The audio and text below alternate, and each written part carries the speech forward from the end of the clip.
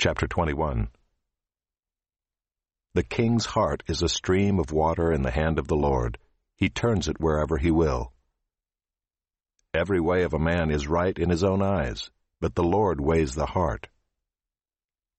To do righteousness and justice is more acceptable to the Lord than sacrifice. Haughty eyes and a proud heart, the lamp of the wicked, are sin. The plans of the diligent lead surely to abundance, but everyone who is hasty comes only to poverty. The getting of treasures by a lying tongue is a fleeting vapor and a snare of death. The violence of the wicked will sweep them away, because they refuse to do what is just.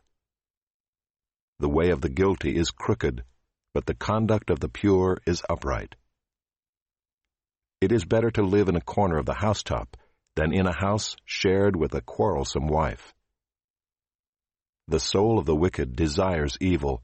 His neighbor finds no mercy in his eyes.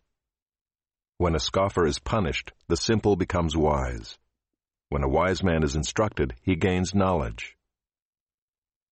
The righteous one observes the house of the wicked.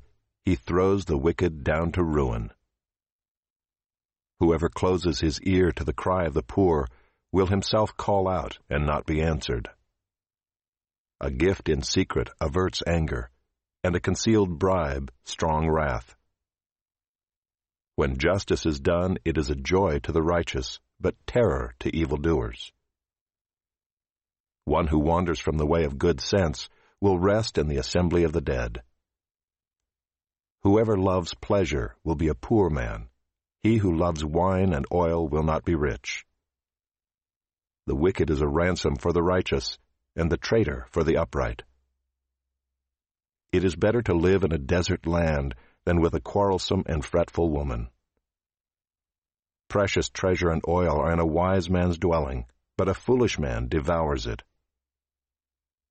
Whoever pursues righteousness and kindness will find life, righteousness, and honor. A wise man scales the city of the mighty and brings down the stronghold in which they trust. Whoever keeps his mouth and his tongue keeps himself out of trouble.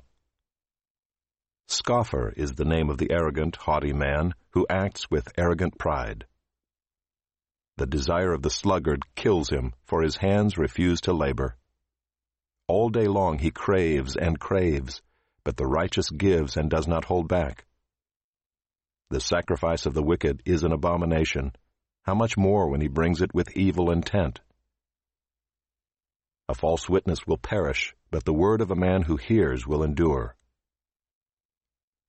A wicked man puts on a bold face, but the upright gives thought to his ways.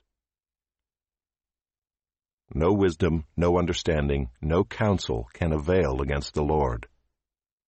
The horse is made ready for the day of battle, but the victory belongs to the Lord.